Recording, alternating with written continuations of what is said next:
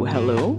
Your QL fandom uncle and auntie are here with giant sunglasses, brown liquor in a flask, a folded $5 bill to slip into your hand when nobody's looking, lukewarm takes, occasional rides on the discourse, deep dives into artistry and industry, and most importantly, simping. Lots of simping. I'm Ben. I'm Nini. And this is The Conversation. About once a season, we plan to swan in and shoot the shit on faves, flops, and trends that we've been noticing in the BL, GL, or QL industry. Between seasons, you can find us typing way too many words on Tumblr.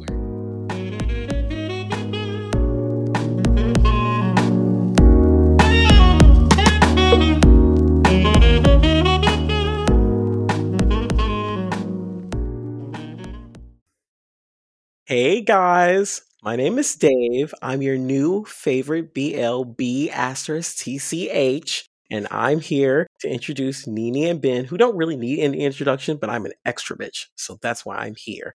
They're giving out awards, they're shading shows, they're uplifting some shows, but mostly shade. So, welcome, tune in, have fun, and I'll see you guys in the episode. It's gonna be a lot of me, so be prepared. Like, it's a lot. Bye, guys. We have our first guest on the show, not for the last time, because we had so much fun with David. David's going to be back. Ben, what are we talking about? This is a Lagniappe.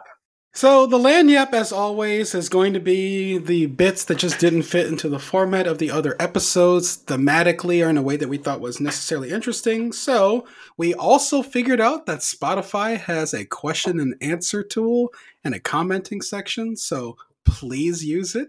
We're having a lot of fun with it. We're going to answer some questions from some friends of ours, one old, one new. We're going to talk about Nini catching up on She Loves to Cook and She Loves to Eat. Remotes of Punduk 304, as well as My Only 12%. Nini and I are going to stare into the abyss and scream about the eldritch horror that was The Shipper.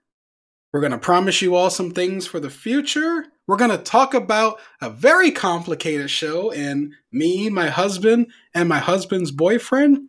And then finally, with David's very specific presence here, we're going to unpack the entire spring season and generally kiki for a bit. It's delightful. Y'all are going to have a lot of fun. See you in the episode.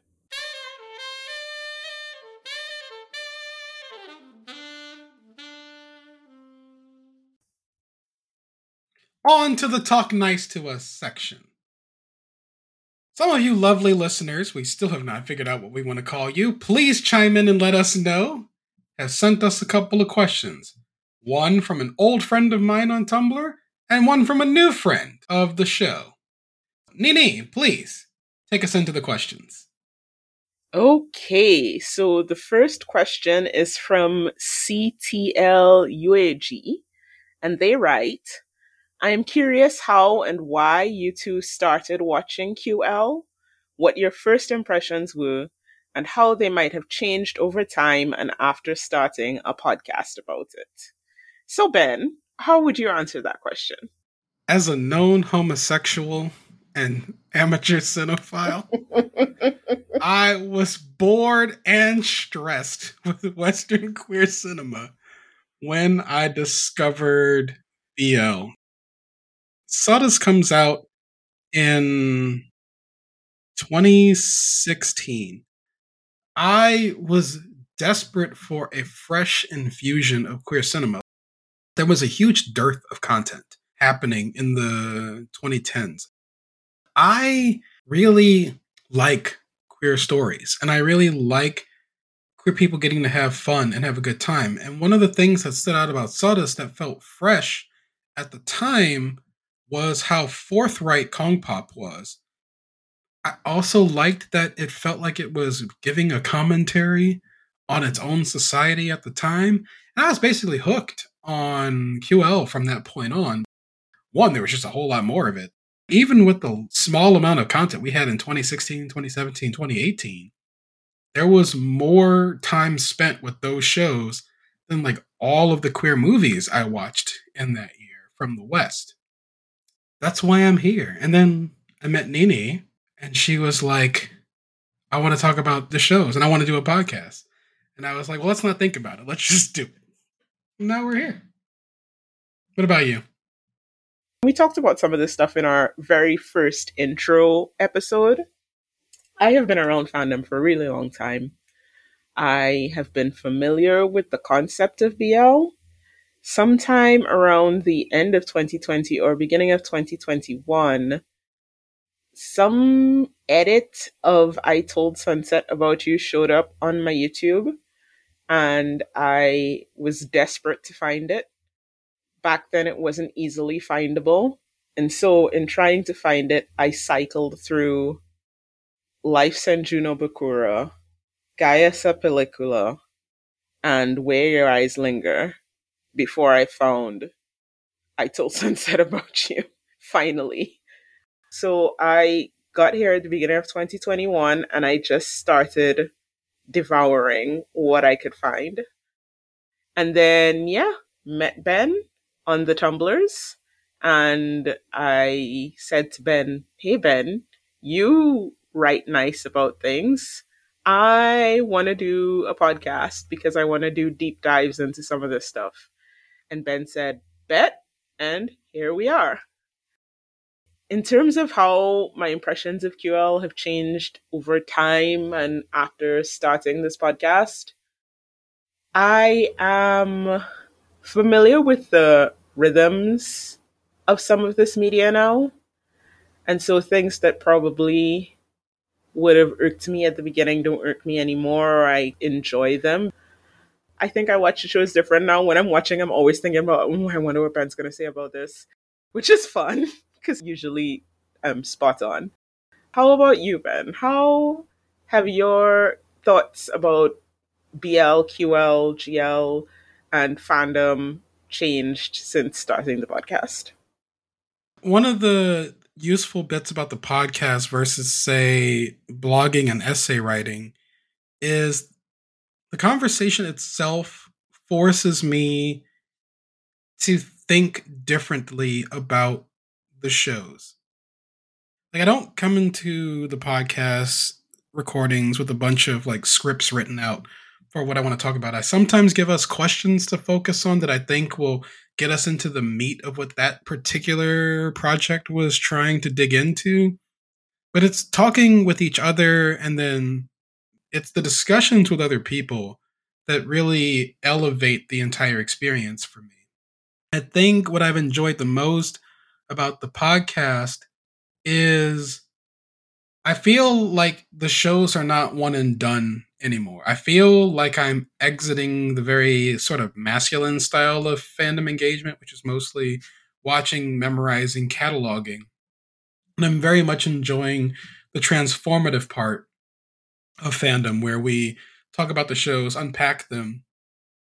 I find myself being significantly more engaged than I was previously, and it makes me a little more picky about what I watch. Like, if I know I'm not going to talk about the show with you, I'm far more likely to just dismiss the show. It's true, there are some times where I'm just like, oh, God. I mean, if Ben's going to watch this, I guess I'm going to have to watch it too. Doing the show has been really great from that regard, in that I have watched things that I would have originally dismissed because of Ben. Sometimes I don't love them, but most of the time, when Ben says, you should watch this, I find it really worthy. My name is not the point, writes. How is your balance with consuming a piece of media and consuming the meta around it? Have you had it happen that the meta around it, reading up on things, completely changed your mind on a series? Ben, has reading meta ever changed your mind about something that you watched?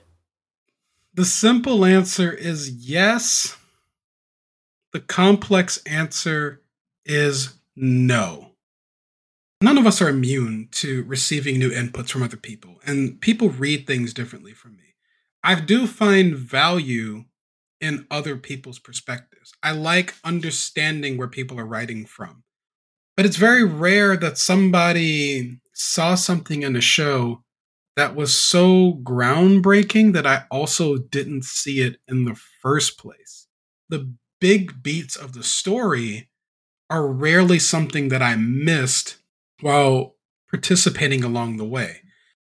We're all pretty smart, and the shows are rarely trying to trick us. So it's very rare that, like, somebody's like, aha, it was the butler in the kitchen with the candlestick. And I'm like, how did you predict that? How I prefer to engage with the meta doesn't lead a lot of the time to me changing my mind about a show, but it has happened that I have been persuaded not out of my particular read, but more into seeing another read as valid. In my head, I can hold two ideas. So I can be like, well, this thing, I read it this way. This person read it that way. I think both of those things can be happening at the same time. I don't feel like my read is exclusive to every other read. It's fun to talk to people about these things. I'm with Ben. A lot of the enjoyment in these shows, other than watching some of the shows themselves, not all, is in talking to people about the shows and finding out where their perspectives are coming from and seeing where our perspectives intersect and where they might run parallel and where they might conflict, but then how that conflict may not be a conflict at all. It's the twisty intellectual side of things that I really enjoy. And then also just the emotional side, having those conversations, getting to know people through their experience of media and my experience of media. I find that incredibly fun and rewarding. It's one of the reasons that I do the podcast with Ben. So for me, the answer is yes.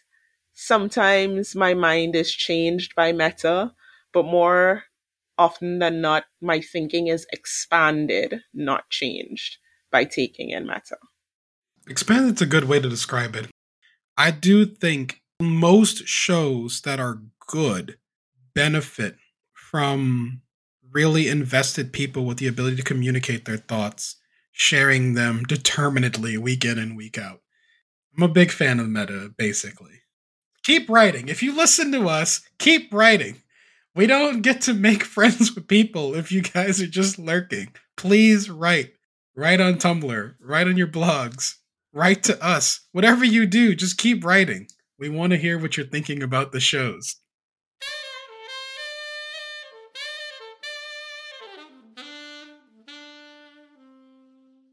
This is the spring catch up corner. We've got a doozy of one for you guys to round out the end of this, but we're going to start with a few things that I caught up on in the spring, mostly because Ben would not shut up about them. It's true, though.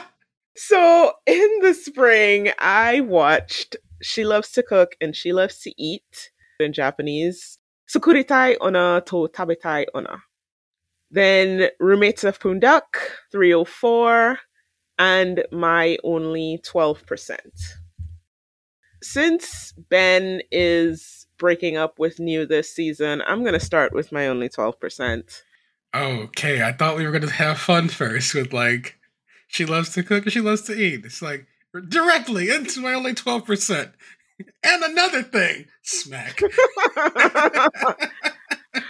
We always go from worst to first, but we're ending this particular catch up with the worst because of what it is. Man. I'm just gonna go with My Only 12%. We don't, I think, need to do like the reminder to everybody about what My Only 12% is. You talked about it in the Vibe Awards. Y'all should go back and listen to that episode. I'm not exactly sure which episode it is, but I will probably put it in the show description. So I watched it. And okay, I'm gonna be real with you, okay? Okay. I cannot say that I liked My Only 12%. But I also cannot say that I disliked My Only 12%. There were moments to My Only 12% that I did like, but like the first 2/3 of the show, I just found incredibly frustrating. I am not really a Kuhart fan as an actor. Actually, let me take that back. Yeah, that's right. You better correct yourself. I think Kuhart is talented. I would like to see him work with somebody else because he has only worked with New. And I think he and New bring out the worst in each other in the director actor relationship.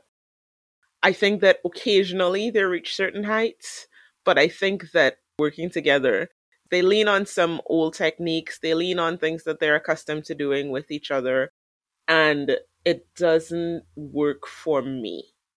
One of the things I would like to see Kuhart do is play older, and New always has him play younger. And in this particularly, he plays really young. And the effect of it is unsettling for me.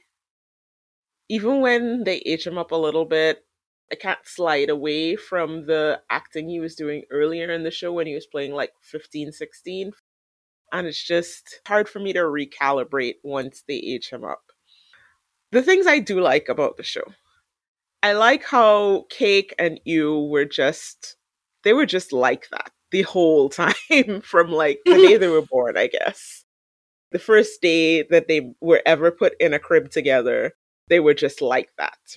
I mean, everybody else more or less knew what it was and how they felt about each other, but nobody forced them to figure it out or forced them to explain it or anything like that. They just let them figure it out for themselves.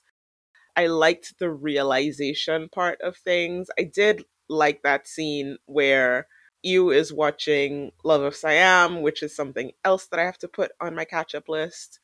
And you see the moment when he understands something about himself. I too am a person who has light bulb moments watching media. So I am a fan of characters who work things out by having like a media moment. I like that the two of them were just always connected and they figured out for themselves how they felt.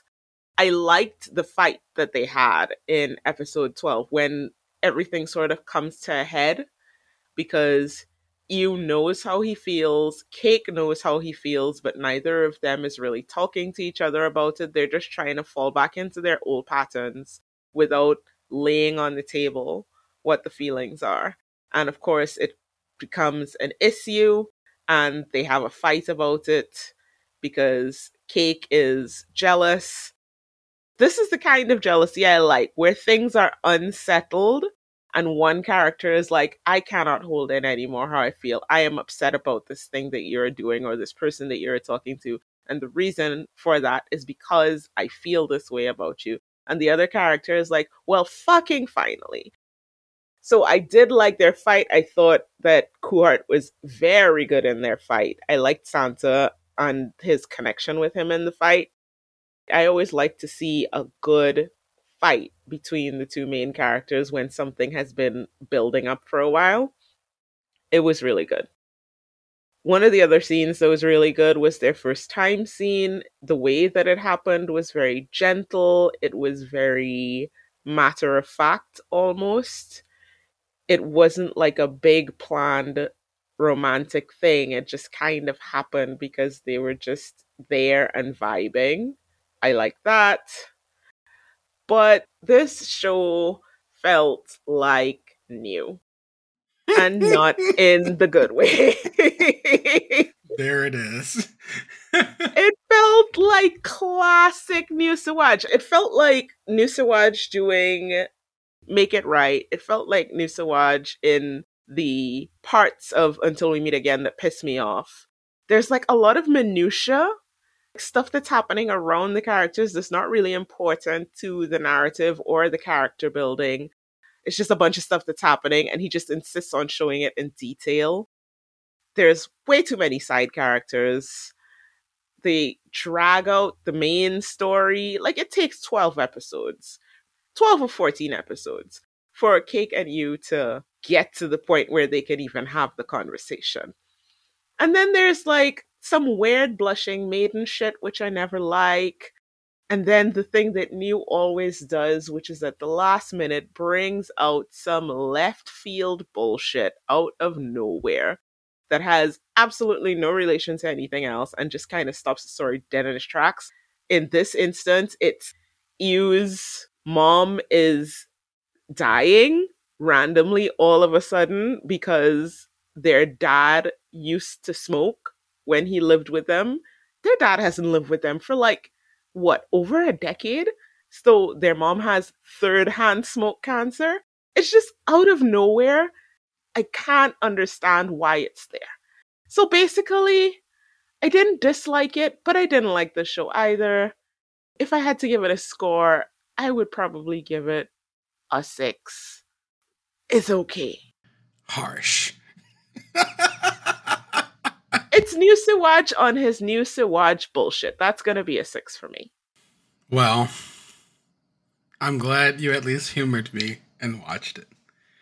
I feel differently now that New has irritated me twice in the last couple of months. First with Double Savage and then with The Boss and a Babe. That being said, I hope that someday he earns the moments he really wants to hit.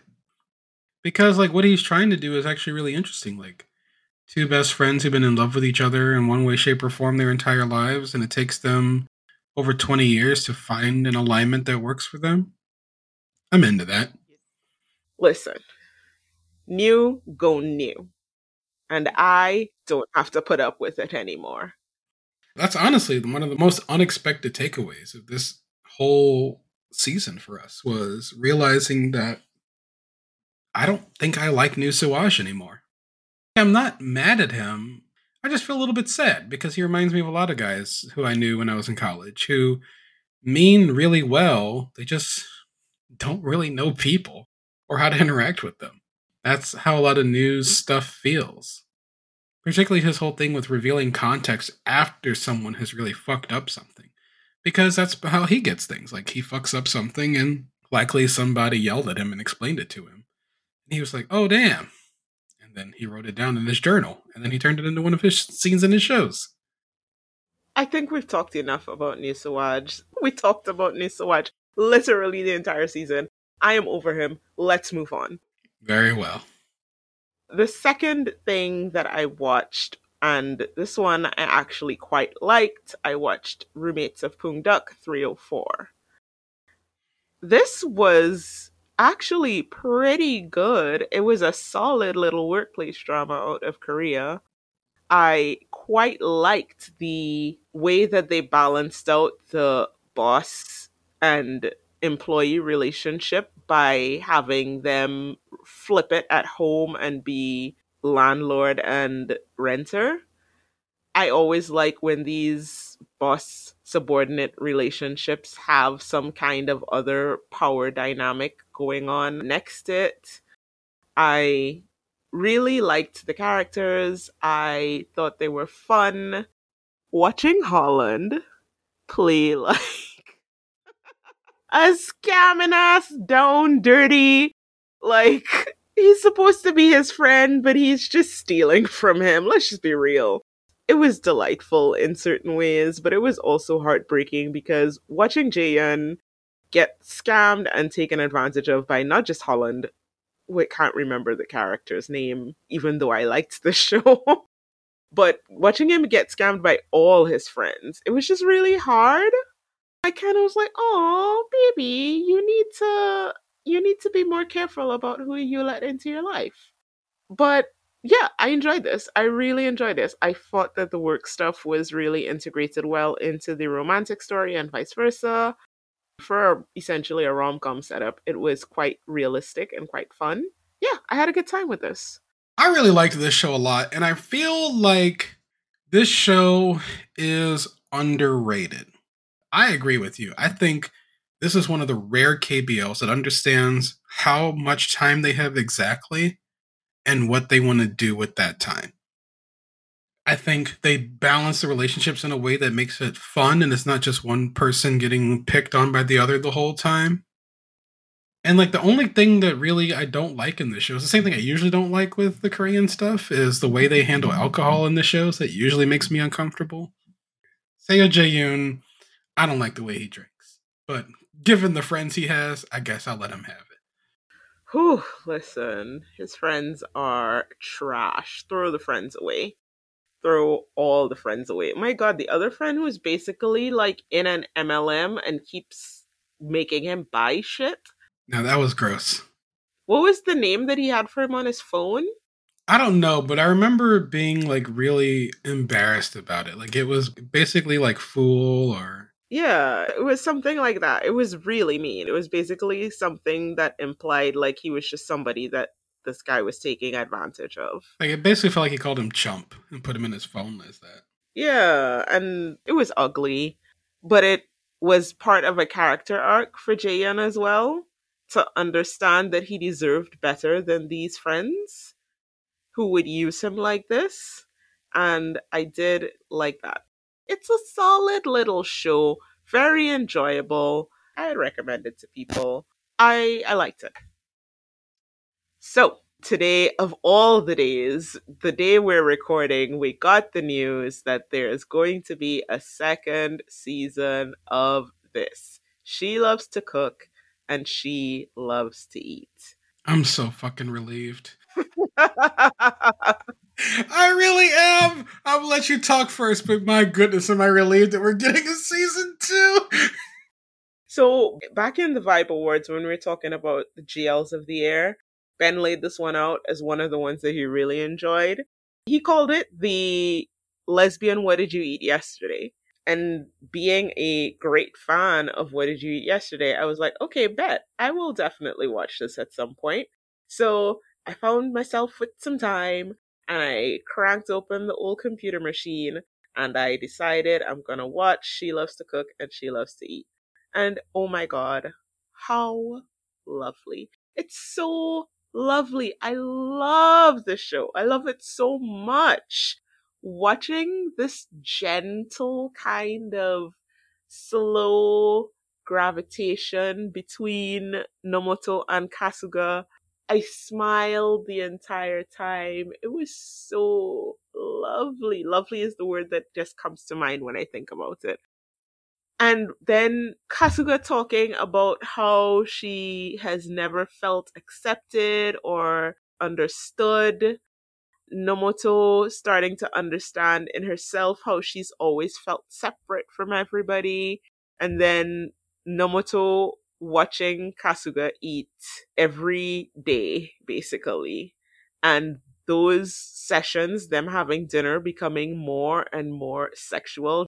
The look on Nomoto's face when she watches Kasuga eat becoming more and more mouth open, kind of this is hot kind of thing, and her not even realizing that that's what's happening to her, that she is becoming sexually attracted to Kasuga and particularly to watching Kasuga eat. Oh, God.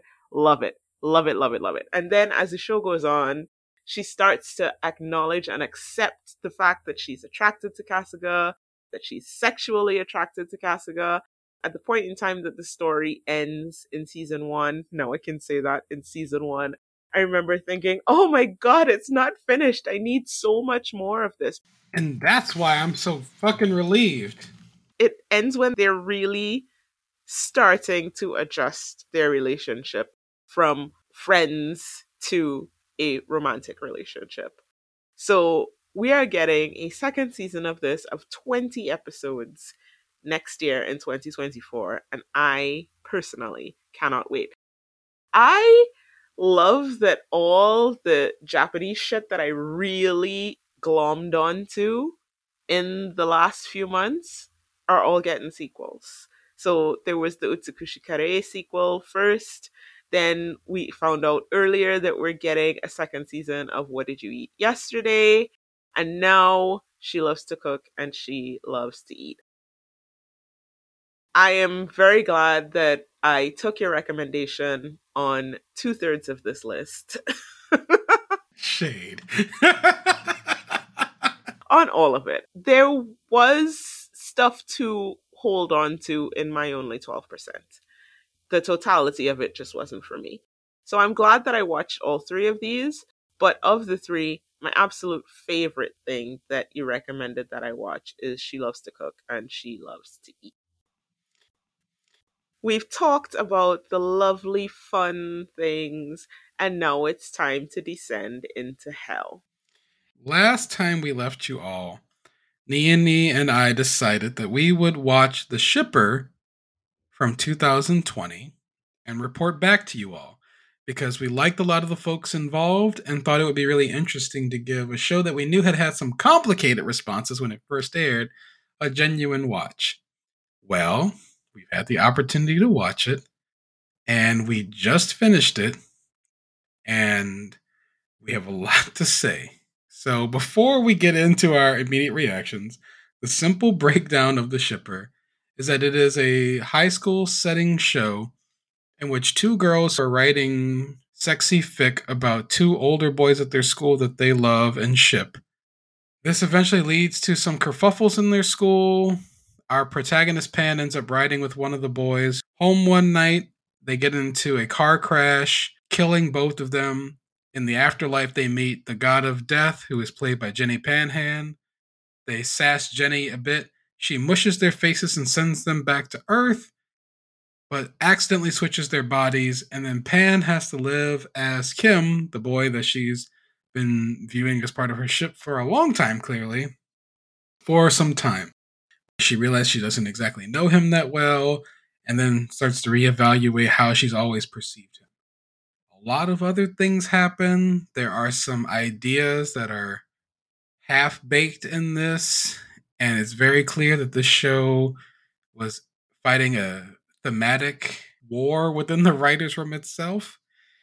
Quite frankly, it left me and Nini both dissatisfied and deeply disturbed, to put it mildly.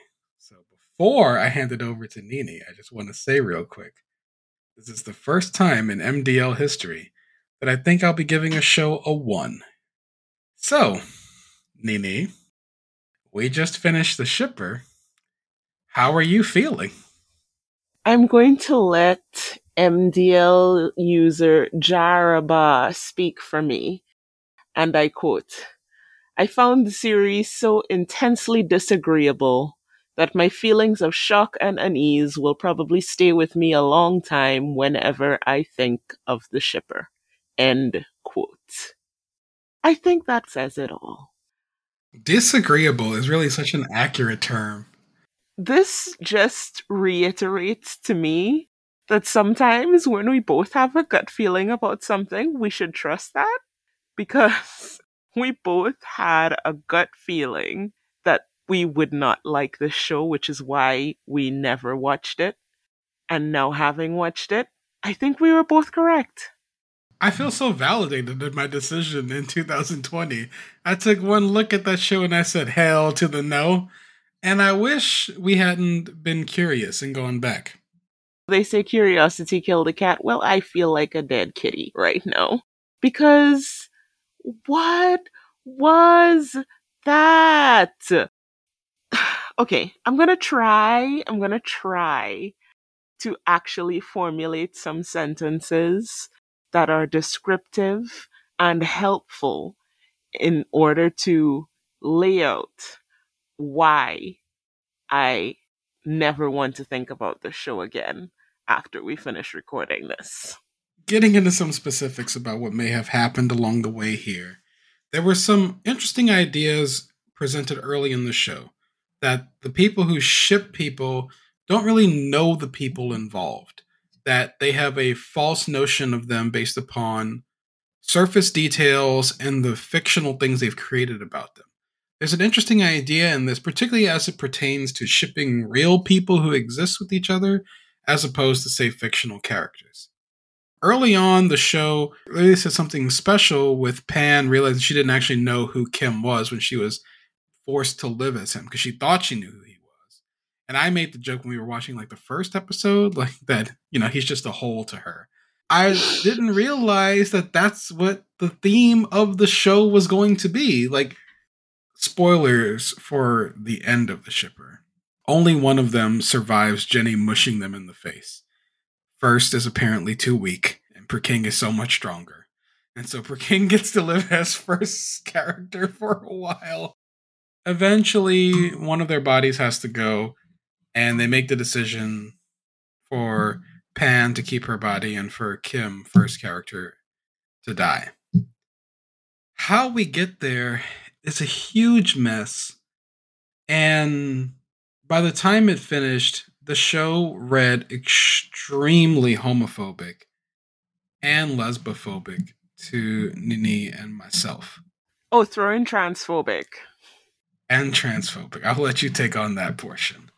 For me, one of the things that was kind of interesting introduced along the way was that they were shipping two boys together because maybe they picked up on the homosocial tension between them. And what we learn along the way is that these boys actually did have a homo-romantic relationship brewing between them. But it was nothing like anything that these girls had really imagined. I don't think I'd given much thought to the depths of the feelings between these two boys. And what we end up learning about the actual relationship between Kim and Wei, the two boys that they're shipping, played by First Canapon and Fluke Pusit respectively, ends up being fairly compelling. And I was deeply invested in what they might have done with those boys' dynamic, particularly if we'd have gotten to see who Kim actually was. But what ends up happening along the way that ends up frustrating me is critical moments that should have belonged to two gay boys never get to happen for them. And what happens because the narrative chooses to have the Kim character be dead the whole time, it makes all of Wei's expressed feelings for Kim, particularly after the accident, all feel super unrequited. I'm not opposed to exploring queer grief, but I don't like the way it's done here. It feels cheap. I'm gonna let Nini get into the specifics of this because she said it multiple times when we were watching this. This show wants to have its cake and eat it too. It wants to give a stern lesson about how deeply out of touch shipping is, while also feeding shipping the whole time, and ends up kind of damning itself along the way because we never actually really meet Kim and he's dead at the end. And so all he is what everyone else has projected onto him. This show, for like maybe 6 or 7 episodes, tiptoes up to several points. It almost makes a series of points, as Ben mentioned, about shipping, about the experience of fandom, about who we think fans are and who they might actually be. It almost makes a point about how many queer women are in fandom and women discovering their queerness through fandom. It almost makes a point about transgender people and the idea of the way that we present to the world maybe not being who we are inside. It tiptoes up to all of these points and in the end touches none of them. The front half of this is intensely frustrating. And then the back half is just actively offensive. It just, I can't even, oh my God, actively offensive. The shift happens when we realize that there's this weird, ugly, fake relationship that is fake on one side but very real on the other happening between Kim and one of the teachers. That's when the show really started going off the rails for me. The whole thing with Kim and the teacher is when I started feeling deeply uncomfortable. I started feeling gross. I didn't understand why this is the way that the show was going, what they were trying to say with the storyline. I still don't know at the end of the show what they're trying to say with that storyline, other than I guess they're trying to tell you that the actual Kim was not a good person. But then why have him be essentially the victim of a predator? It's really hard for us to give you guys the necessary context for some of these things. The simple overview is when Pan accidentally finds herself in Kim's body, she learns along the way that instead of being like the star academic student, he's actually an academic cheater, that he's involved in a secret relationship with one of the stern teachers, and he uses that relationship to get answers to the tests. This upsets Pan because her image of Kim as the star student and badass is ruined. Eventually, she learns that the reason why Kim was manipulating this teacher and involved in this relationship with her to get these tests was because he was helping Wei study so that Wei could get out of an abusive situation in his house with his dad by succeeding at school properly because Wei gets into fights too much. We don't really return to the whole thing there because all we get is a teacher with very juvenile centric kinks projecting them onto a star student. It just left both of us when we watched it feeling super weird about it. And it doesn't really go anywhere. They're just like at the end, she's moved on to an age appropriate man now. I guess like good for her. I guess Kim's death was the necessary catalyst for her to stop trying to hook up with one of her students. It's so gross, and it's the pivot after which most of what happens feels gross to me. And there are 100 different things that they're trying to do. None of them lands. It feels like the show wants to have its cake and eat it too in a lot of ways. I haven't even started to get into what they did with the character of Soda.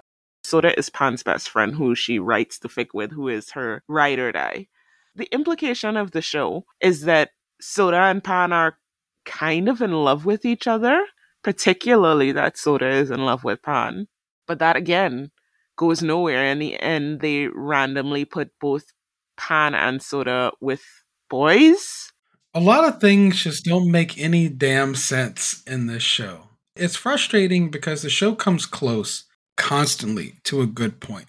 Like it almost makes the point that shippers know nothing about the people that they're shipping, but then it never really gives us like an interior understanding of who Kim actually was. We only know him through what everybody else is getting out of knowing him.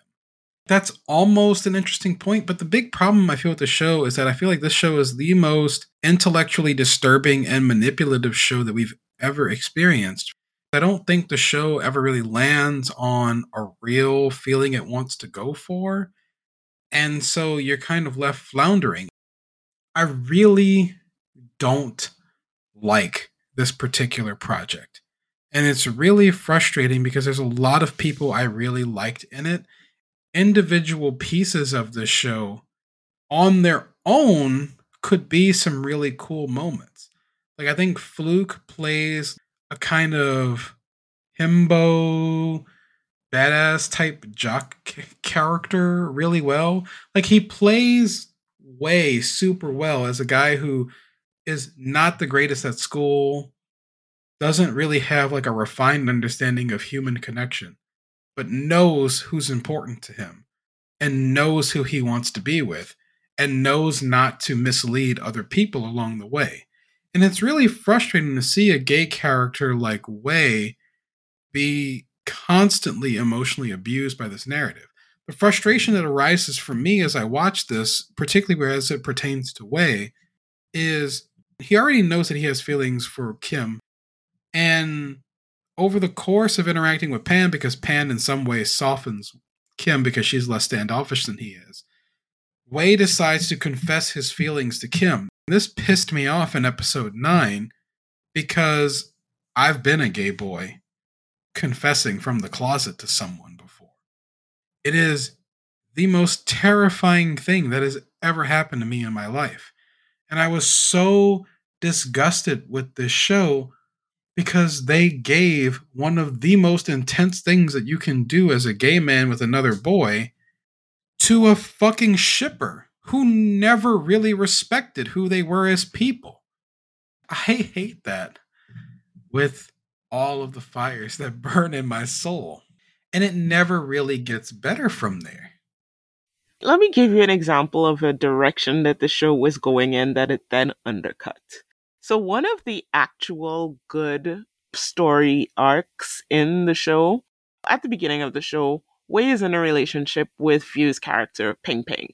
Ping Ping is the school's queen bee, and she is out here like putting out this general idea that she and Wei are in this hot and heavy thing. Meanwhile, Wei has never really touched her. They spend all their time together staring at their phones and occasionally talking to each other. You can see where there is some affection there between them, but Wei quickly, I guess for the narrative, realizes how he feels about Kim, and he's very open immediately about talking to Ping Ping about it and being like, look, I am in love with somebody else. The way that Ping Ping handles that is also very real. She doesn't want to hear it. She avoids it. There's a lot of interesting stuff there. All that's great. And then they undercut it by having Ping Ping like put a hit out on Kim. It's insane. That is actually what happens. Like, the most frustrating thing to talk about with this show is that everything we're describing happened as we're describing it. The problem with The Shipper is while it's very easy to talk about the actions that transpired over the show and the expressed by the character reason for why they're doing what they're doing, the thematic implications of everything they're doing is actually incredibly disturbing. Like, one of the big things we talk about in fandom sometimes is that projecting homosexuality on the boys is the way a lot of girls figure out their own queerness for themselves. And the show walks right up to this line by highlighting the romantic potential between Pan and her friend Soda, who spend way too much of their free time and their class time writing sexy fic about two boys like a year or two older than them, and then throws that idea away as if it were preposterous. That is so offensive.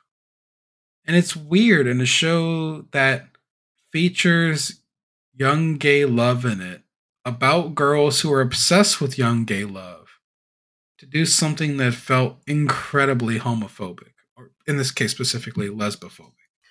The show in general feels homophobic and lesbophobic because in the end, the only romantic relationship that actually gets to happen is the one between Pan and Ket, who is Kim's brother. So of everything else, basically, Wei falls in love with Kim and Kim dies. They tease Pan and Soda, but it doesn't happen and they both end up with boys. It feels like it wanted to be clever and out clevered itself, so to speak, to the point that it just got real stupid. You look at The Shipper and you can see the points that it's hinting at, but it's almost like it's afraid to make the point because they're worried that the audience that they're hoping funds this project doesn't turn on them by realizing that they're being maybe shited for how they behave. And it ends up becoming a show fundamentally about nothing that ends on an insane level of queer trauma that it somehow writes off as useful because it helped a straight girl figure out that she should maybe fuck her best friend who's hung around her writing sexy fic about his brother, but she didn't know it was his brother for the last year or two. But also, she's now projecting her intense shipping desires onto Gun and Off, who randomly show up in the final 6 minutes. I deserved better than this. Let's just talk about the absolute. I mean, it sounds so weird to say that this is the absolute wildest moments of the show. I mean, if we went through all the wild moments of the show, it's probably not the absolute wildest, but it's the one that felt probably the wildest and most offensive in the end. And that was the kiss. Fuck, here we go. At the end, Pan is now trying to get back into her body after a series of Uno reverses in the last 2 episodes that just were exhausting and upsetting. Now Pan is trying to get back into her body before it dies, and the way that she gets back into her body is supposed to be a true love kiss. Pan is still in first body at this point in time, and they decide that the true love must be Kim's brother, Ket. It's 2 boys kissing, but it's somehow still homophobic. It's so Oh my god. So Pan's gotta have a true love's kiss. So Pan calls Soda while she's running to tell Ket that if he likes her, he should come and kiss her in the form of his brother's body, which he does. I'm telling you guys, what I'm saying is exactly what happened. I just hate the show for having Almond first kiss, having it be one of the weakest kisses either of these boys has ever given, and then immediately cutting to a funeral afterwards because first character died. Technically, first character died at the beginning of the show, and we only get to dealing with that at the end of the show. And in between, we just get a bunch of stuff. And I mean, we haven't even gotten to the family drama because aside from everything else that's happening, Kim and Ket live alone while their parents are in another country. And it seems like Kim and Ket kind of hate each other. And so there's a whole family drama happening with Pan in Kim's body where Ket is coming to peace of some kind with his relationship with his brother and then has to also deal with the fact that actually his brother is dead and then has to shepherd his parents through that. So there's that. And then we randomly find out somewhere in the middle of the show that Pan is actually growing up being raised by her stepfather because her mom died. And her stepfather is constantly being encouraged by the people around him to ditch her because he doesn't have any responsibility to her. But she thinks of him as her dad. Again, all on paper, compelling stuff. But the way that it's dealt with in the show, it all feels like a bridge too far. The show wants you to think about a lot of really interesting ideas and such, but it doesn't want to come forward and say them itself. Like it's always tiptoeing up to something and then peeking in the room and then walking away from it. It's one of the most frustrating experiences I've had as a viewer in a really long time. The show feels intellectually dishonest. That's probably the best way to describe it.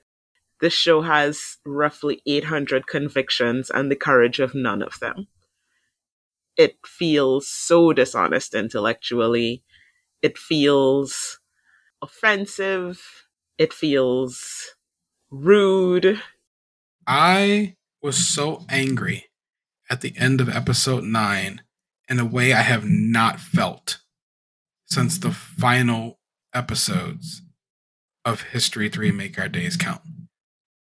I don't like moments that should be joyous for queer people being snatched from them to make some sort of cute point in a narrative to seem somehow better than the audience. And it really, really pissed me off.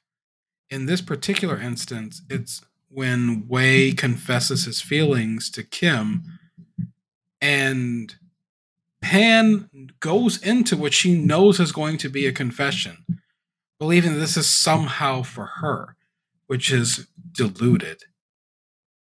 And then she gets upset during the confession that the confession to the boy whose body she's in is being given to the boy whose body she's in and not to her, the shipper. After earlier chiding the girl she should be developing a lesbian romance with for deciding to project that onto the boy whose body she's in because she misunderstands their dynamic as Kim actually flirting with her. And I was enraged by this show taking a gay moment from a gay boy and then also running away from a lesbian moment and having the character just be completely out of touch about it. Which I guess is maybe the point about shippers, but not the point the show really wants to land on. And its final messaging, the last like 10 odd minutes, is so deeply disturbing that I have not recovered. So, as we've described here, Kim and Wei are the boys that these girls are projecting all this shipping nonsense onto. We learn that these boys are actually involved in a fairly interesting and complicated gay love story that I actually think would have made for a really compelling story on its own, but I digress. And then Kim is dead, and so we have to process that particular fact. And these girls believe that the best way they can honor the two boys, who they never understood, is to keep writing deluded fic about them. And I have not been this disgusted in a really long time. And it's presented as valedictory somehow. Right, like they have Wei cry like weird tears of thanks.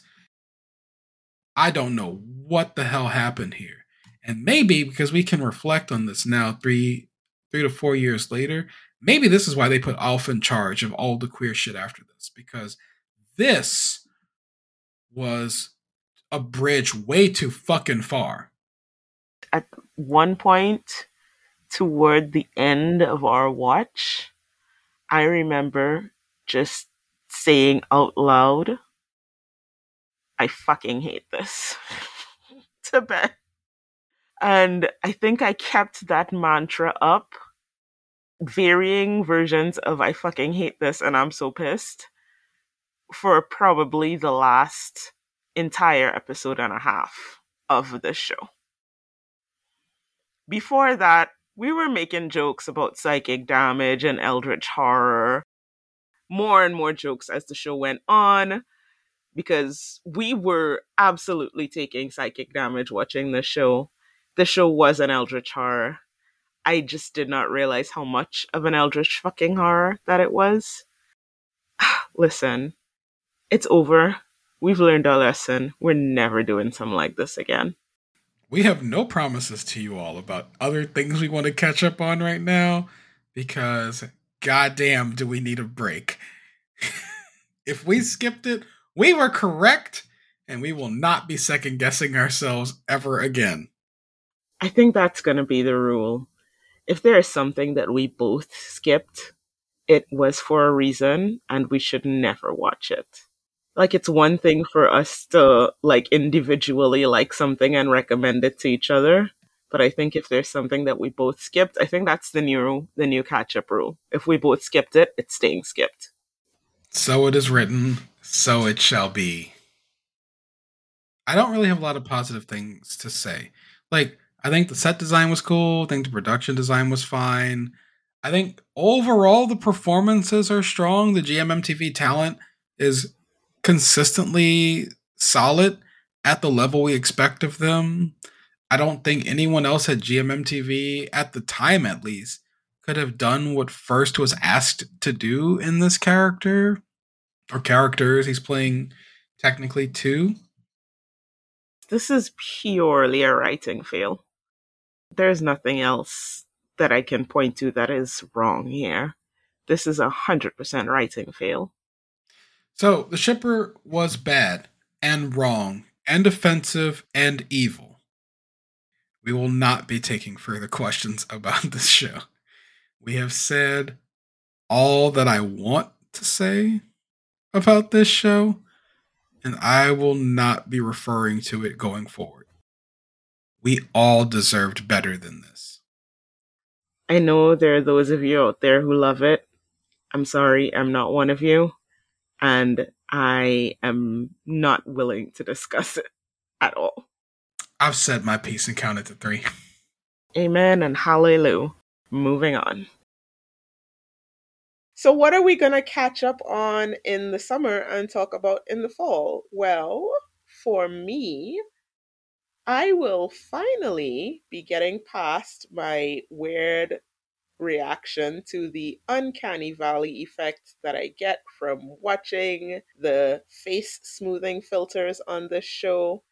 and I am going to watch Light on Me. Good. Ben has been recommending this to me. He recently rewatched it and says that it holds up. Everybody loves this show. I've always intended to watch it, but I could not get past the skin smoothing filter. It makes everybody look like a weird robot. It's just unsettling. I am going to fight through my horror of it to actually watch the show. Jesus Christ. And I'm gonna talk about it when we when we come down to the fall. So look out for that discussion in October. Ben, what are you gonna watch over the summer? Oh, so one of our recent pickups, who's been a delight, has watched so many things that I've recommended that I gave her a coupon, which she cashed in on Coffee Prince, which I am currently watching. And Nini has also convinced me to watch Mama Gogo. I originally skipped Mama Gogo because I had watched Friend Zone and I had watched Friend Zone 2 Dangerous Area. And I just wasn't in the mood for JoJo doing big cast, obnoxious soap opera level drama. And so I just skipped Mama Gogo at the time.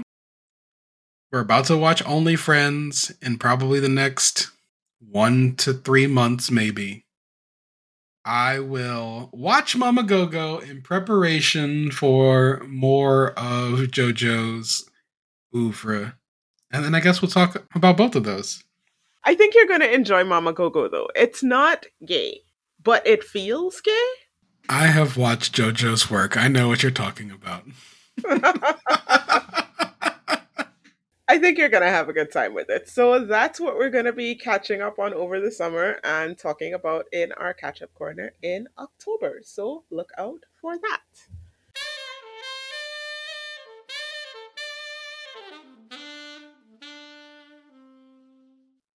So, in keeping with our mission to watch things that are queer adjacent, queer ish, as well as queer things, Ben and I both watched over the spring Watashi to Oto no Kareshi. Me, my husband, and my husband's boyfriend.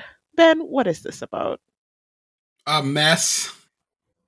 Me, my husband, and my husband's boyfriend is about a Japanese high school teacher who is sexually unfulfilled in her 5-year marriage, despite having an otherwise devoted and caring partner, who then discovers that her husband, on their anniversary, is making out with some guy right outside their door.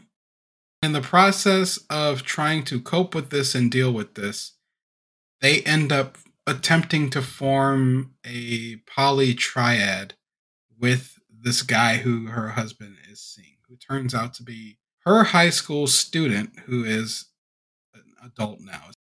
He also had feelings for her.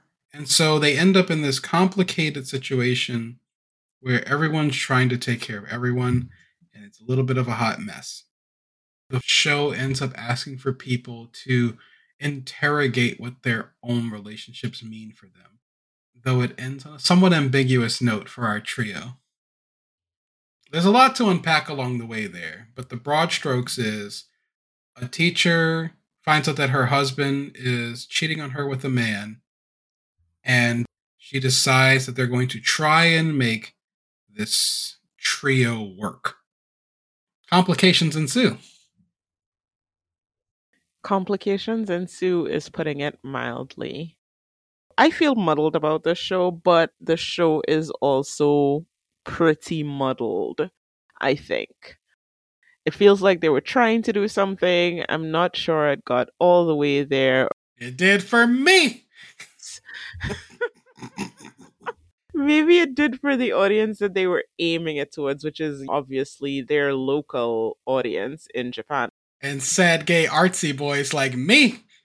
I'm really curious as to how this was received inside of Japan. Japan's been doing these shows where they try to marry the individual instincts that are related to identity and specifically queer and queer adjacent, I guess, identities. They're trying to marry that to the collectivist culture. So they're trying to put these shows in front of people like, this is maybe seem a little bit strange to you, but look at how happy everybody is. Isn't it most important that people are happy? And this one, I think from what I got from it, it seems like it didn't know exactly what it wanted to say about polyamory. There's a polyamorous character who is Shuye, who is the husband's boyfriend, who is also in love with the wife.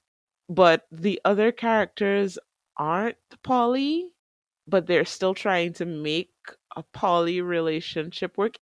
It's so much. They're trying to stuff so much into the show, and I'm not sure that it entirely works for me. Ben has other ideas. They're not poly to start, but no one is really, except for characters like Shue. And I think that's why I like it. The big thing about being queer is you have to decide what relationships are going to be for yourself. You have to figure out what friendship, romance, and intimacy are going to be for you, one person at a time. The etiquette rules of cis heteronormativity do not apply to you. And so, what works for me in this is most of the people who walked into this story were not poly, but they did care about the people involved. Was being a poly triad the right solution for them? Absolutely not. But at the core, you have two people trying to juggle a complicated sense of duty to each other while also wanting different things from each other and maybe other people, and having to reconcile what all of those things were going to be for each other because they also wanted to honor the vows and choices they made to commit to each other under the previous structures before they got into this. So, no, Yuki and Misaki are not poly, really, in going into this, but opening themselves up to the idea that the way they understand love might not be concrete enables them to find something that puts them maybe on the path to actually being comfortable and cared for and properly caring to the people that they value. I would rock with that except for one very important thing. Yes, they're still working it out at the end. The show does end ambiguously, but the overwhelming feeling I get at the end is not a feeling of hope. It's not a feeling that they are going to work it out, that they're working through it and they're going to get to the place, because I still don't feel like they are being honest with themselves entirely about what they want. For example, Misaki, she wants sex. And what she ends up with in the poly relationship and even in sort of a wider polycule that she's decided that she's putting together, none of it nets her the sex that she wants. But she has talked herself into it as being right for her while it still doesn't give her what she wants. And I think it's very similar to Yuki. Yuki wants to be in a gay relationship. He wants to be in a gay monogamous relationship, and the polycule doesn't give him that either. So it feels like they're not even working towards the things that they want, that they've decided on this as a solution, but it doesn't actually solve anything for them. The reason why it doesn't bother me at the end is I don't need the confirmation. They want you to think about it. It's not about whether or not this polycule works.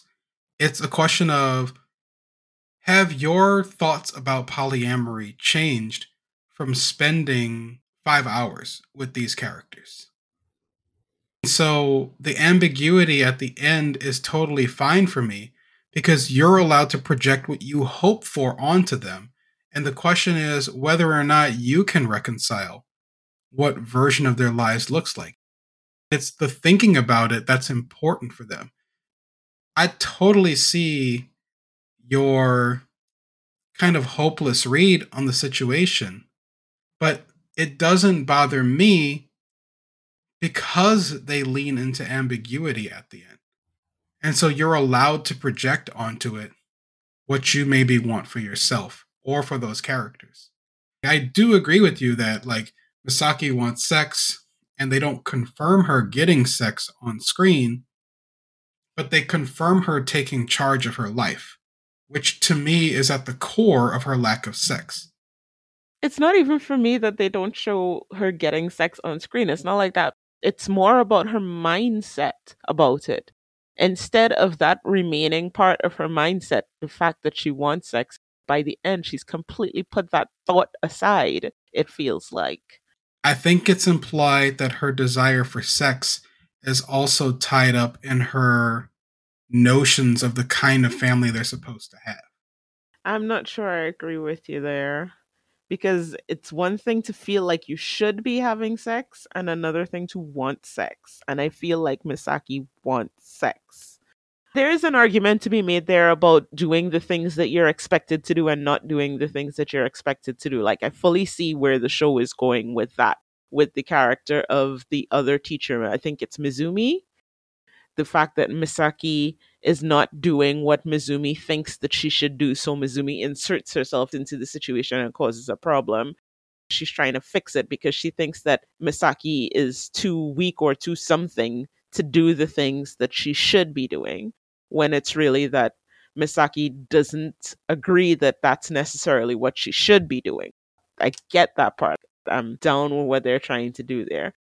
But I didn't get the sense that she wanted to have sex because she thought it's something that she should do. It felt like it was something that she herself wanted and she wasn't getting. Maybe I'm getting too involved in the sex of it. Maybe that wasn't the intention. They leave who she inevitably chooses to bang it out with ambiguous and up to the audience because for them to confirm it in any sort of way, I think lead to too narrow a read on polyamory itself. So the idea that they're trying to get across is that this is not about sex. Polyamory is not a sex thing. Correct. I can accept that take in terms of what they're trying to put in front of their audience. Both of them want sex. Like Yuki wants sex too when it comes to Shuhei, but like he's unsatisfied because he can't enjoy it openly the way he realizes he wants to and needs to. So much of this is about them all having to let go of their preconceptions about what their lives should look like.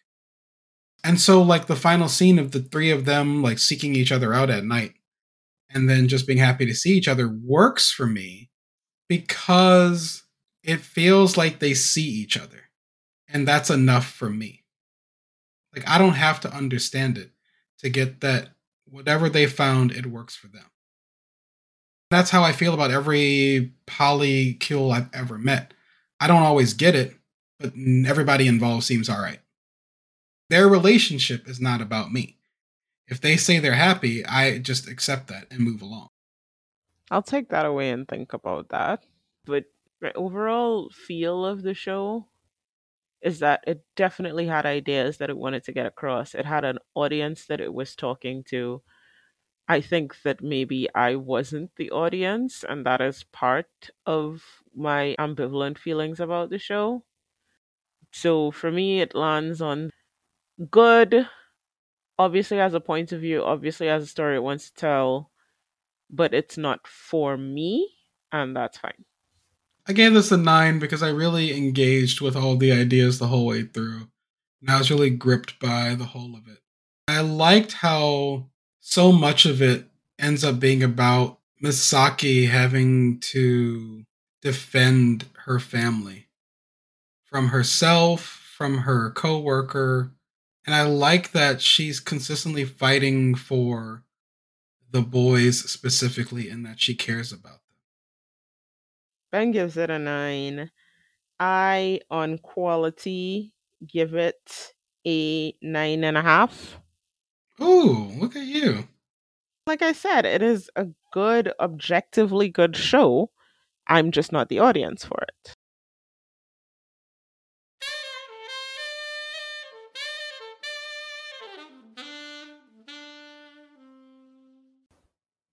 And we're back.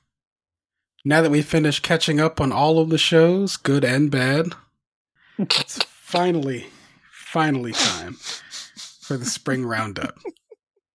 This week we have our first guest on the conversation. We have brought my best friend, David, onto the conversation. David, say hello to the people. Hey, y'all. Okay. Hi, David. I'm so excited to have you with us. I am too. I remember saying to Ben, like, probably around the time the first voice note hit the chat, like, David has to come on the show. So I am very glad that we were able to make it work.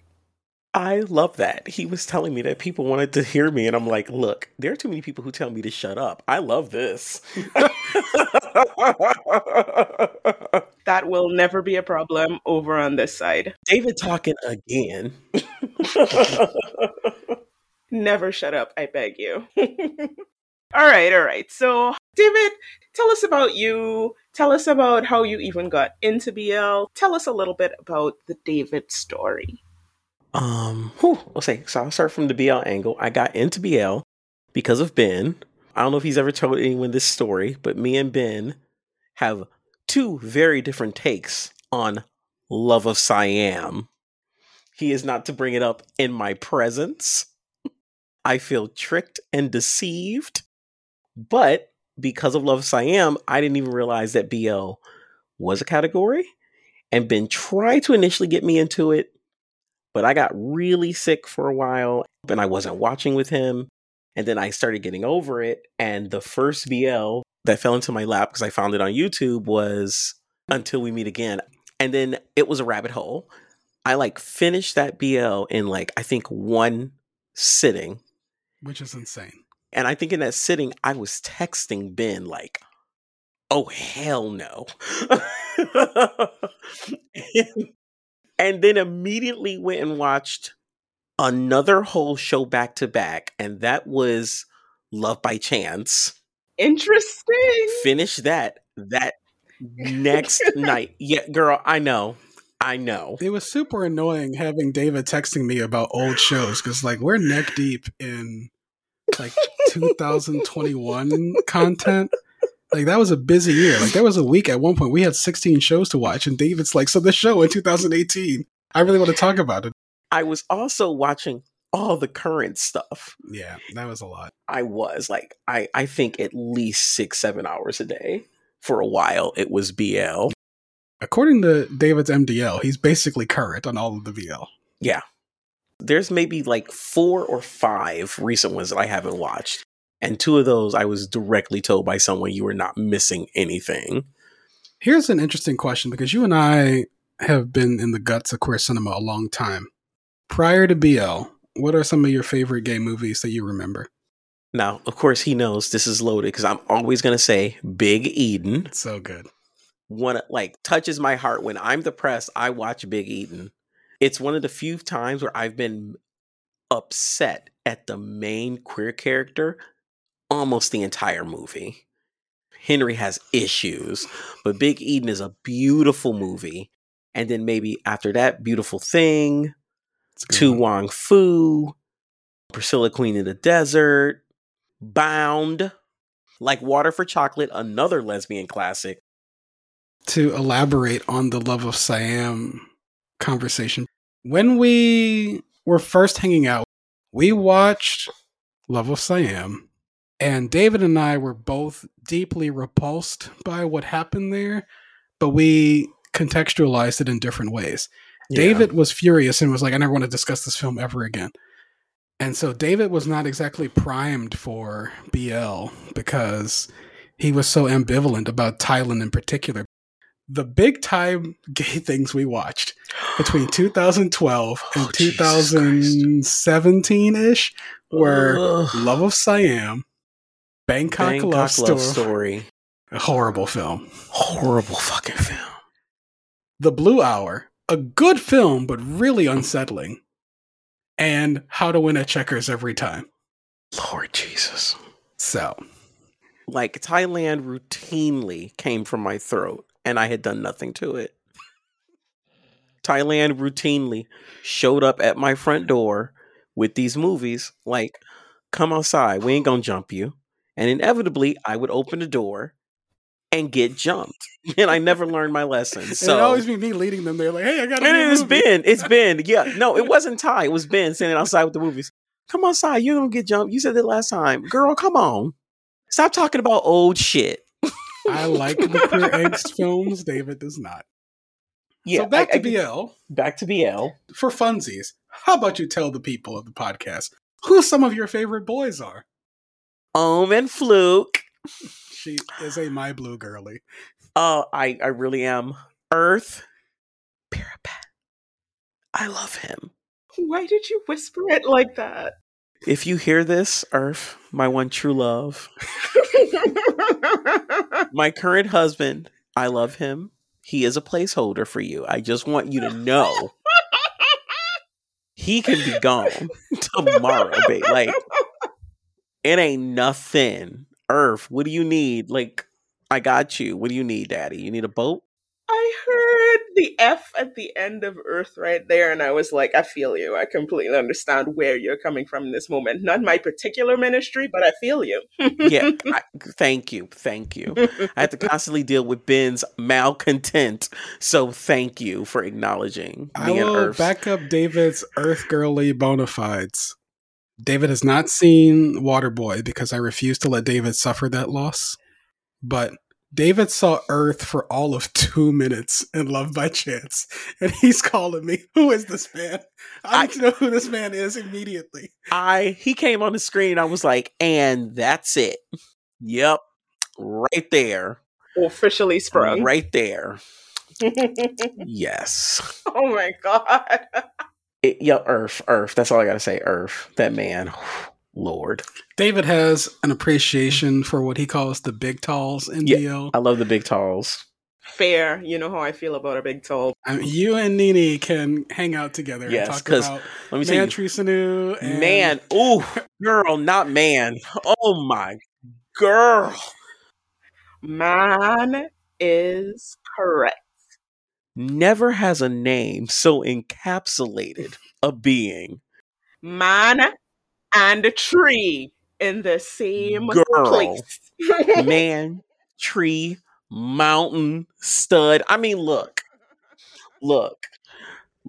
Man did the job that he was sent here to do. God bless him. May Buddha protect him. Like, yes! Okay, so we've got the shows, we've got the boys. Let's dive into the season. Talk to me about how you felt about the spring, all the shows we've been watching over the last few months. So I think I've said this to Ben before. I felt that this season was probably the one of the most extremes. Like, there were a few things that were misses, kind of. But for the most part, we had duds and bangers. And the bangers made the duds and the misses that much worse. We had 8 Cents, Bed Friend, Our Dining Table, Jack of Frost. And everything else was okay, but those are all 10 and they were bangers. And it just made everything. How dare you forget La Pluie? I will beat you up right now. I'm so sorry. Please forgive me, sir. You're right. I'm so sorry, sir. La Pluie. He's right. That was wrong. I do deserve the slap down that I just received. He sat in my house. In his house. 11 of 12 of these episodes. Played in his face, y'all. 10 of 12. Played in this man's face. In his face. Like he didn't know who it was. I'm sorry. La Pluie. There were a lot of good ones. And I think that's why there were so many more bad ones. In particular, the most glaring, combination is the shows that were basically the same show, but one was clearly better. Step by Step, Boss and a Babe. Look, Boss and a Babe, I get what they were trying to do, but the whole show was a massive misstep. And it was so much more obvious because right after Boss and a Babe, we got Step by Step, which fumbled maybe a couple of times. It fumbled a little, but it stuck the fucking landing. I think, here. Ben is gonna fight you, but David, I am on your side. I heard the, she has talked to me about this before. I actually completely agree with what I know she's gonna say, but I still think they stuck the landing in a way that everyone else fumbled and fell on their fucking face. David, you can't see me now, but we are shaking hands. We are shaking hands. We are. I concur. And Thank I'm you. gonna have a little sip while y'all do that. So you mentioned a bunch of shows that really stood out for you. Like looking over your list, like you already mentioned, like Our Dating Sim, Our Dining Table, Step by Step, La Pluie, Bed Friend. Looking at the rest of the stuff, what did you genuinely enjoy, but you feel like you have to look at your list to remember that show? Ooh, that's a good one. I really enjoy, but I have to look at the list to remember it. Our Dating Sim. I liked it, but it would never be in the forefront of my mind. But if you brought it up and I saw it in front of me, like, I like that. I felt during the show, I was like, oh, this is cute. That's a really good question. Like, you liked it, but you need to, like, be reminded of it. And that would be, yeah, Our Dating Sim, Jack of Frost. God bless it. I want to say Naked Dining, but Lord Jesus Christ. Girl, they're my top nominee for Y'all Tried It. David has declared a new entrant into Girl You Tried. I'm putting it in the notes. What about you, Ben? What's the one or two that you liked, but to actually remember it, you gotta look at the list? It's probably Unintentional Love Story and Love Mate. These are both shows that I think I gave 9s to. And I would earnestly recommend, but I don't think I would independently bring them up in conversation as like BL essentials that I really want someone else to watch. I agree with those, particularly Love Mate. Like, I would put Love Tractor on that list. I watched Love Mate and Love Tractor after the fact, which, by the way, the Koreans have got to get better at naming these shows. Love Tractor is a good one too. Like Love Tractor was actually good. Love Tractor was like, good. It feels like we missed it. There was a point where they could have done some stuff faster and had these boys sucking face quicker. I'm gonna let it be what it was. It was cute, but like I said, it's on that list for me. Mm-hmm. I liked it, but it never comes to the forefront of my mind. I feel like that's fair for both Love Mate and Love Tractor. What else did we watch that I have to remind myself that we watched? There were quite a few flops we did not even acknowledge this season. We're not talking about the flops. David's going on a face journey right now. Like my whole, he watched so many of them. There were so many. Like, I've seen fish dumped on the bottom of a boat that flopped less than some of this stuff. Oh my God. Fish gasping for air, trying to get back into the sea. Release me, old man, and I shall grant you 3 wishes. Some of this stuff was flippity floppity flooping all over the place. As I remind David about the trenches that I fought through for 8 years of BL. Here he goes. Oh, all my life I had to fight. Had to fight David. I had to fight Vicky. I had to fight ITE. I love WeTV. Lord knows I do. We did have to fight WeTV though, real shit. Before we get into some of the cerebral questions about this season, I have one more sort of half fun question to sort of ease us there. Of the programs that you enjoyed, which actor pairs did you enjoy working together the most, just in the work, not with all of the fan shit around it? Bedfriend. What about Nett and James really stuck out for you? The material they were handling, because we can talk about all the high heat stuff, whatever. They were great. Rarely has 2 people had that kind of sexual chemistry. But the trigger warning, the sexual assault thing, and how at some point you realize, even though he has not told him what happened to him, he knows, and how he is respecting his boundaries, and that's coming into the story. And they're talking about, without talking about, how someone deals with that trauma for the rest of their life, and how it can't help but inform every decision you make and how you respond to things. And I do not think that any other pair could have pulled that off in the same way that Ned and James did. As a matter of fact, if you had asked me if I thought they could do it, I probably would have said no. Judging on their previous work, I would not have expected on their that from previous them. work, but they were both fantastic. Bye, you, Nene. My couple of the season, it's got to be Man and Ben, man. I'm not even mad. I think Man and Ben did a really good job with Step by Step. I'm not even mad. Even though that boy has the ugliest crying face, God bless him. Ben, I love Ben to death, but like, his crying face makes me so angry. I'm like, please teach this child how to cry without scrunching up his mouth like that. I love him though. And how tall is Man? 6'9" or something? I don't know. It's a lot though.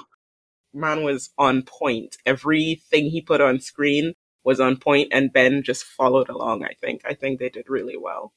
I would like to say too, I don't think we've ever seen a pursuer really be emotional. Like, if you think about it, how many times have we seen the guy going after the person really have a breakdown and cry? There might be some tears. They're upset. They're throwing stuff. But he broke down. He was crying in his baby brother's lap. His brother, he was like, what the fuck am I supposed to do? And he delivered that.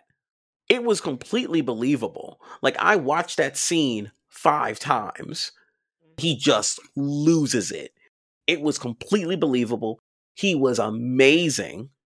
And I was just like, how dare you hurt my redwood?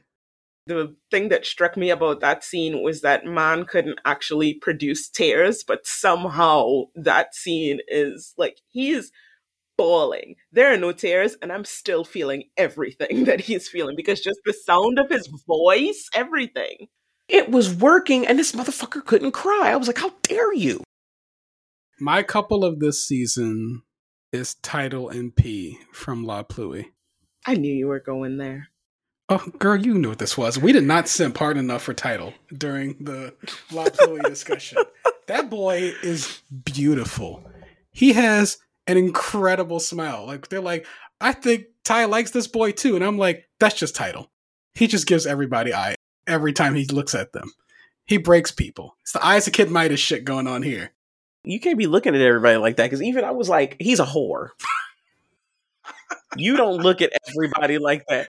Did I not say that Ty is an alley cat? Like, from jump. And you were right. You were a prophet. You led the march, because he's a whore. And he bit that man. And then he bit him. No, okay, sorry. We just did not ventilate this enough, because I just, uploaded the Adult Swim episode today, which means I just listened to it again. And I'm sorry, we didn't talk enough about how Ty bit that man. We just didn't. He bit a grown man. And then had the nerve to get mad because the man got mad because you bit him. Do we remember what he said today? You made me. Sir, that is inappropriate. In every way, shape, and form that matters. You can't just be biting people. Do I want to sometimes walk around and bite people? Yes, because listeners, some people just deserve to get bit. We all know it. We all secretly think it. Like, don't play. Don't play. Lie to God. Don't lie to me. Read your scripture. It's above me. All I'm saying, what was I saying? He's a whore. That's what I'm saying. I lost the thread at some point. They don't have easy characters to portray. Title has to be a likable enough protagonist for people to project onto him before they recognize that he's been in the wrong the entire time. And then he has to be wrong in a way that also makes you want to root for him to get better. And that's super difficult. I didn't think about it like that. And P has a difficult character because he has to be all of these things without people asking any questions about his biography. Like, he has to be a perfect romantic interest, but not in a way that's distracting. P has to portray Pat in such a way that we identify him as the ideal partner that Seng Tai has been looking for this whole time, but we need to not ask any questions about him. Like, where does his money come from? What's the deal with his people? What does he care about outside of Seng Tai and taking care of these animals and his friends?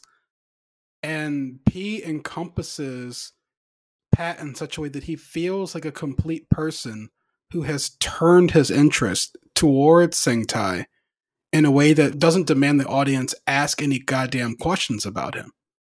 Like, for all the debating about Pat this whole season, nobody stopped to ask a damn question about how does this man's life even function. Which I think is also great because it means everybody was caught up in Seng Tai's bullshit the whole time. They give such legible performances over the course of the show. There's never a moment where you're confused about what Seng Tai or Pat is feeling and why they're feeling it. So we talked about the actors. We loved Net and James this season. We loved Man and Ben. We loved Title and P. Who else stood out this season?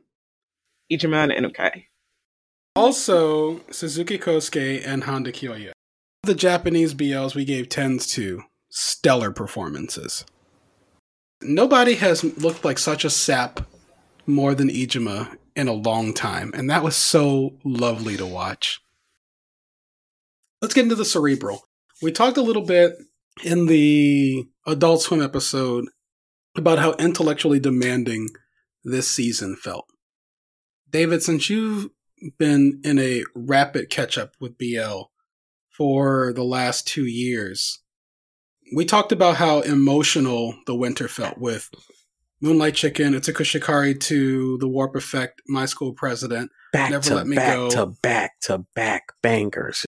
I don't even know if we've had a season where there were that many back to back bangers. Airing concurrently? No, that was a first. However, this particular season, as you said, there were really good shows and not so great shows. How do you feel about how much the shows of this particular season required us to lean in and pay attention to them and talk about them and acknowledge what was being said? I think the medium is evolving. We're having to lean in more because some shows want us to. They're clearly writing this. They're clearly directing this. They're clearly leading us somewhere. We want you to think about this. It's not all cutesy. And I think that is a maturing of the genre itself. Nina, you have any thoughts about the cerebral nature of this season you want to get out for the Lagniappe? I talked a little bit about this in the Adult Swim episode, but my brain, she be tired. My brain be so tired, like to the point where over the summer I'm just watching trash, lighthearted fluff, and one or two things that making me think a little bit more, but mostly just, yeah, I don't want to think for the next little bit. Trash is where it's at. Yup. I'm a Thailand girly. I go up for the Thai shows most of the time. And every big name in Thailand gave me something to look at, more or less, this season. And it was all, like, if not the best, it was instructive. It was interesting. It made me think. So I generally had a good time, but she tired. I almost want to say this is where the genre peaks for me.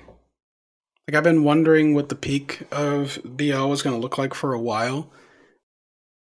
There was a lot of really heavy stuff this season about what queer people are living with and experiencing. And I am curious where BL goes after this. So, before we talk about where BL is going next, we've been building towards this all season. It's time to hand out Girl, You Tried. Dave, this is your first time on the podcast with us. During the Vibe Awards, we handed out an award for a show that, boy, there were some ideas. There were some performances. They were not in the same meeting. at all. The focus group saw something different. People watched a different show. Some notes got jumbled up. Clearly the director was asleep or just not paying attention. Things happened. Nini, please introduce our contestants. For those of you who might be new to us, Girl You Tried is an award that we give out every season for a good concept that struggled with its execution. So our four nominees for Girl You Tried this season are late entry, Naked Dining, original entry, A Shoulder to Cry On, and along the way entries, A Boss and a Babe, and Step by Step. You've heard us talk about all of these shows across the season, so we're not going to dive too deep. Y'all will have heard the problems that we had with the shows. David, aside from Naked Dining, which is the one you put on the list, maybe tell the people why you think Ben and I put specific shows on the list. To be fair, I did not watch A Shoulder to Cry On because Ben dogged that show out so bad, I wasn't even going to give it the time of day. So, I can't vote on A Shoulder to Cry On. Naked Dining takes it home for me because they were both annoying. They both were getting on my nerves. And this weird thing that they love doing in Japan, where people take off for prolonged periods of time and don't talk to one another, is obnoxious. There were all these weird near misses, and the food was supposed to be more central, but it really wasn't. Some things just didn't make sense, and no one would explain it. Normally, that's okay, but there are things that are central to the story that just didn't make sense. How did they try? What they tried for was cute little cooking show with a side of romance. What they got was day-old discounted bread. They wasted my time and my soul. It was a waste. If we're taking it down to brass tacks, they tried something. I don't know what it may have been. Maybe they were trying to do a cooking show. Maybe they were trying to do a show about kitchen safety and why you shouldn't be in your kitchen naked. I really don't know what they were trying to do. Nini, we've talked about a lot of these shows a lot. Who is your winner for Girl You Tried for this season? Well, for me, it's always going to be who, with like some nips, some tucks, some tweaks, would have been a 10 for me. That's my criterion. And for me, that show is Step by Step. Because Step by Step was like, I think I ended up giving it like a 9. Yeah, you gave it a 9. Yes, I did. I truly think that with a couple of nips and tucks and tweaks, like Step by Step could have been a 10 show for me. I just enjoyed whatever T was doing. I was into the ideas that he was playing with. You know, I'm a vibesy bitch. And I was feeling the vibe of Step by Step. But it needed some tidying. It needed some cleaning up. Like I said, some nips, some tucks, and it would have been a 10 show for me. So yeah, Step by Step, that's my winner. How about you, Ben? I went back and listened to some of our stuff in preparation for the Girl You Tried award. And I think the fact that we had a gaming company and a team of gamers and they never did anything with that as a potential crossover feels like a huge miss from the writing standpoint, which means that they were barely paying attention. That's a huge knock in the you're not really trying section of the board for me. And I think just listening back, the intensity with which I was criticizing Step by Step is basically the built-in answer for me.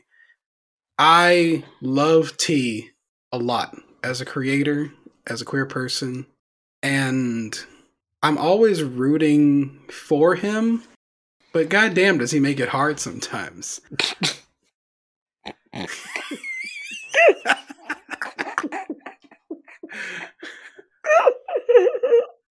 Ben said T's that one friend you have who's right, but damn, shut the fuck up.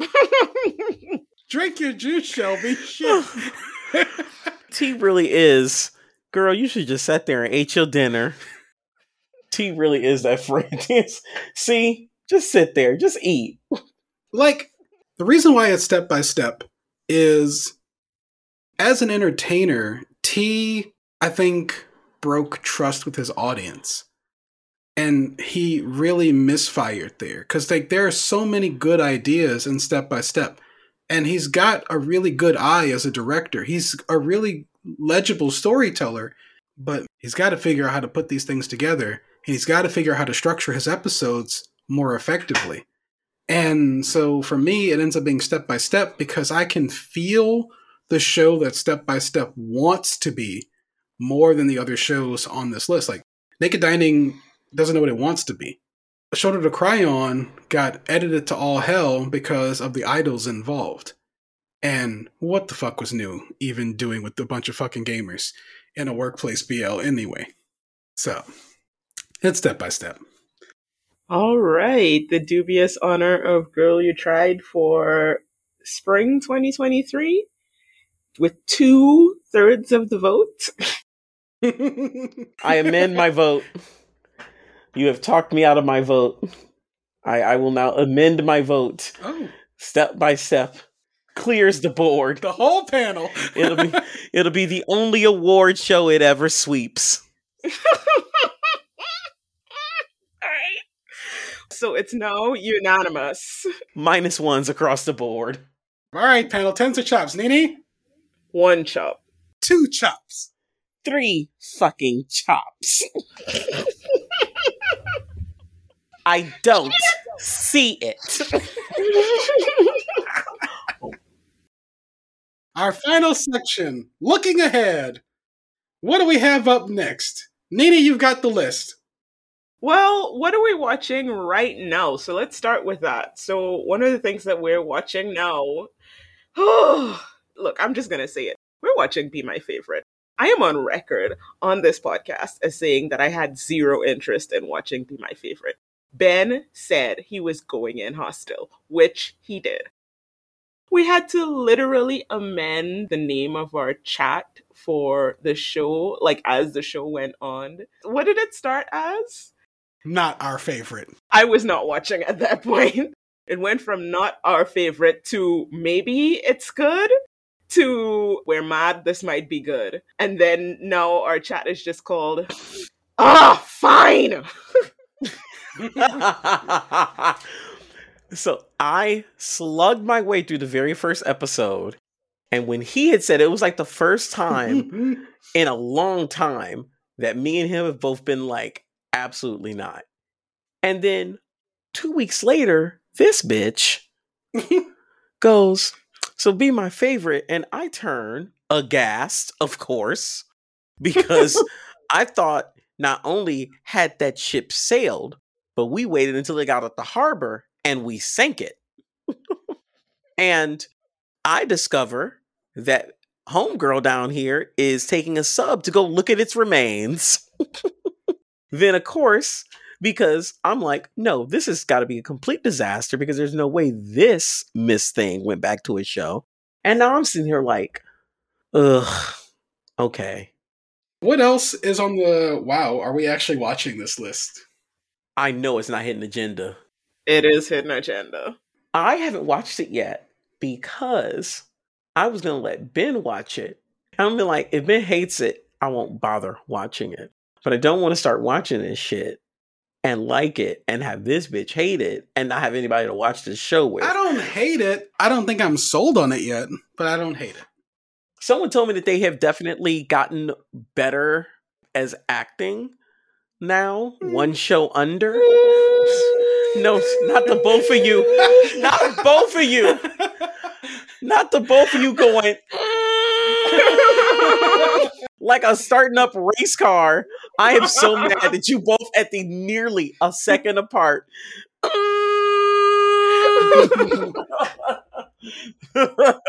Here's the thing, right? I wasn't going to watch it. Then I found out it was T. And then I was like, well, shit, now I have to watch it because I am contractually obligated to watch everything that T makes after Lovely Writer. Understood. This is giving me such lovely writer teas in some very specific ways, but it's too early to tell as yet. What are we, 3 in or 2 in? 3 in. Yeah, it's too early to tell. Like with tea, you gotta give it half the show. Because like when I think about Lovely Writer, like around 4 is when it started to turn, and by 6 I was like, yeah, okay, in. With T, he's a slow burn motherfucker. You just gotta give him time to get into it. So I am holding my thoughts on it so far, but I am contractually obligated to watch it all the way through. David and I caught up on Laws of Attraction this weekend. It's a lot of fun. We're having a great time. I love him. Talking about the insane lawyer. His level of outright ridiculous sissiness, I live for.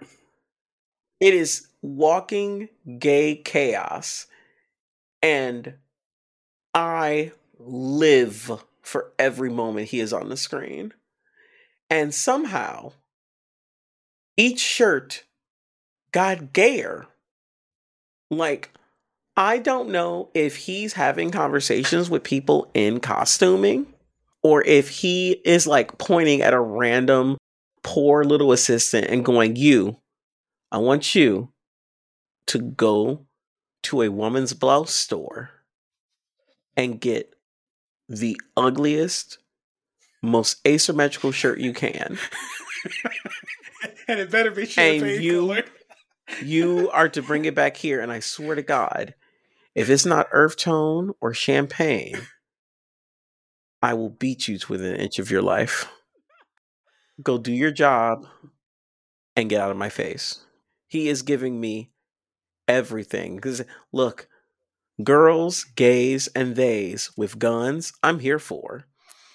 And when he goes to that office to try to beat that boy up, and he pulls out that gay ass little gun and goes, look, boo boo, I'm gonna put one in you one way or another. I live. I live. I was resurrected. I had bronchitis and he cleared it up. It resurrected me. That whole scene healed me in body and spirit. I'm not gonna even lie. So I am not watching this. I am waiting for somebody to tell me I must watch this. Oh, girl, you're not missing anything. Do not get us wrong. You are not missing cinema verite by any stretch of anyone's fucking imagination. But what I will tell you is that it's delightful. Also from Thailand, we are watching Be Mine Superstar. When I was talking earlier about a trash watch, this is what I was talking about. I have not started watching it because it was another one that I was kind of waiting to see what Ben was going to say. Be Mine Superstar is fine. It is very watchable. It isn't asking a lot of me right now. I'm having a good time with the performances overall. It is a low stakes watch for me, and I'm with Nini. Like, I'm having a great time with the big pieces, but I don't mind having just a very watchable show where it's very clear that Ja and First are having a good time playing against their type. Okay. Okay, we're going to talk about the shit I care about. Now Ben wants to talk about Japan. Let's talk about Japan! Oh, here she go. Buckle up, folks. It's going to be a bumpy night. Japan is currently airing 2 shows, and I am living my best life. Currently, we have Tokyo in April Is, which is the first new outing from MBS, who have continued their drama shower rotation. A lot of you may not be familiar with who MBS is, but they are a Japanese broadcasting network. It is very, very cool that MBS is invested in BL because they have produced some of the most important shit that's worked its way out of Japan into the masses. Like, some of the most famous anime comes from MBS. Very, very cool that MBS is committing an entire second year to BL. And they are continuing to get more gritty with the kinds of stories they're willing to tell along the way. And I am really, really impressed with Tokyo in April Is. And I don't want to say anything else right now because we have a lot to unpack when we finally discuss it in the fall. Also, Minato's Laundromat 2 is airing right now.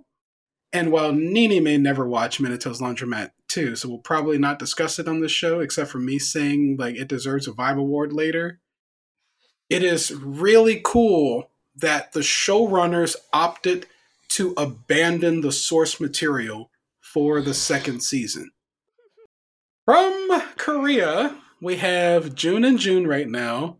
If you are kind of bougie about Korean production, I don't think you're going to enjoy this one. Finally, Taiwan is back! Oh my god. Taiwan is back, and it's as cracked out as ever. Holy shit, Stay By My Side is so stupid. I love it so much.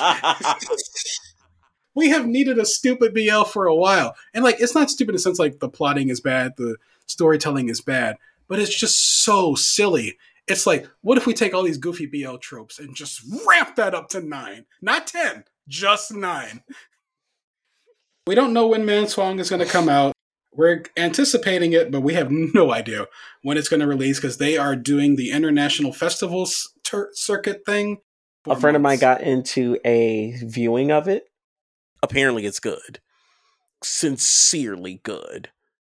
There is something else coming out of Drama Shower that I don't have on the list because it only came up recently. My Personal Weatherman. That is what it's called. And the last one, which I am obligated to mention because my baby Nana Pat is in it. Nan is Banky and Saipan from Midnight Museum. It's Moments and Memories. That looks like a goddamn mess. It looks exactly like the kind of trash that I need to watch, and it's only 4 episodes. I'm glad it's only 4 episodes so you can report back quickly because goddamn, I am not doing that one. Ben looks deranged and traumatized right now. He's huddling on the floor in the corner, shaking his head. It's mess and lesbians. Oh, wait. There are lesbians in it? Yes. And here we are. We're there. That's it. That's it. I'm watching it. There we go.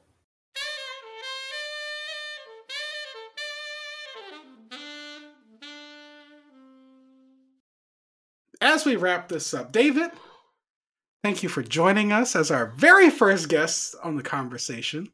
Oh God, this is awesome. I just want to let the people know that we've been here for 2 hours. I don't know how long the edit's going to be, but we've been having a good ass time. I think we just take like the necessary stuff for the episode and then just release a bonus episode and just call it the David Cut.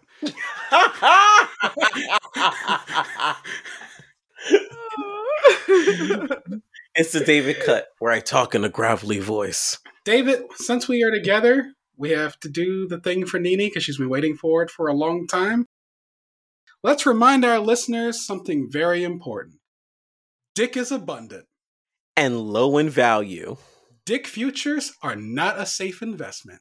The NASDAQ is trending down. I'm making shirts. The NASDAQ is trending. I said NASDAQ and I almost killed Ben.